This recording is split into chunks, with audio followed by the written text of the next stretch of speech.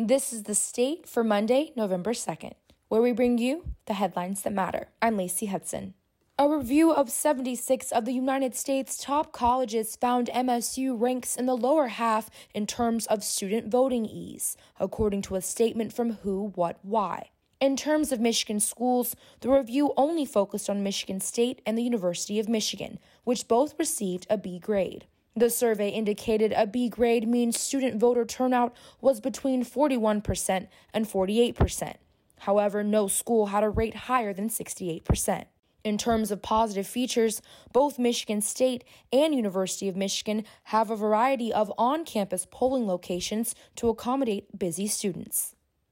After Mel Tucker secured his first win as head coach for Michigan State against number 13 Michigan on Saturday in a 27-24 victory, Spartan fans made their way to the streets of East Lansing.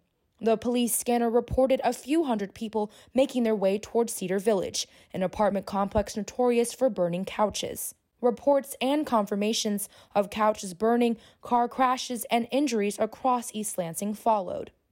Former President Barack Obama joined Democratic presidential candidate Joe Biden in Flint and Detroit Saturday, emphasizing the importance of voting ahead of Tuesday's election. The Flint event was closed to the public and offered invited participants to watch from inside their cars, a noticeable contrast to the crowd of thousands drawn in at President Donald Trump's Lansing rally on Tuesday. The two were joined by Michigan Governor Gretchen Whitmer, Lieutenant Governor Garland Gilchrist, Senator Debbie Stabenow, and Gary Peters, as well as Representative Dan Kildee and Flint Mayor Sheldon Neely. Thank you for joining us for The State, produced by the State News and Impact 89 FM. You can find us online at statenews.com and impact89fm.org. We'll be back tomorrow with more.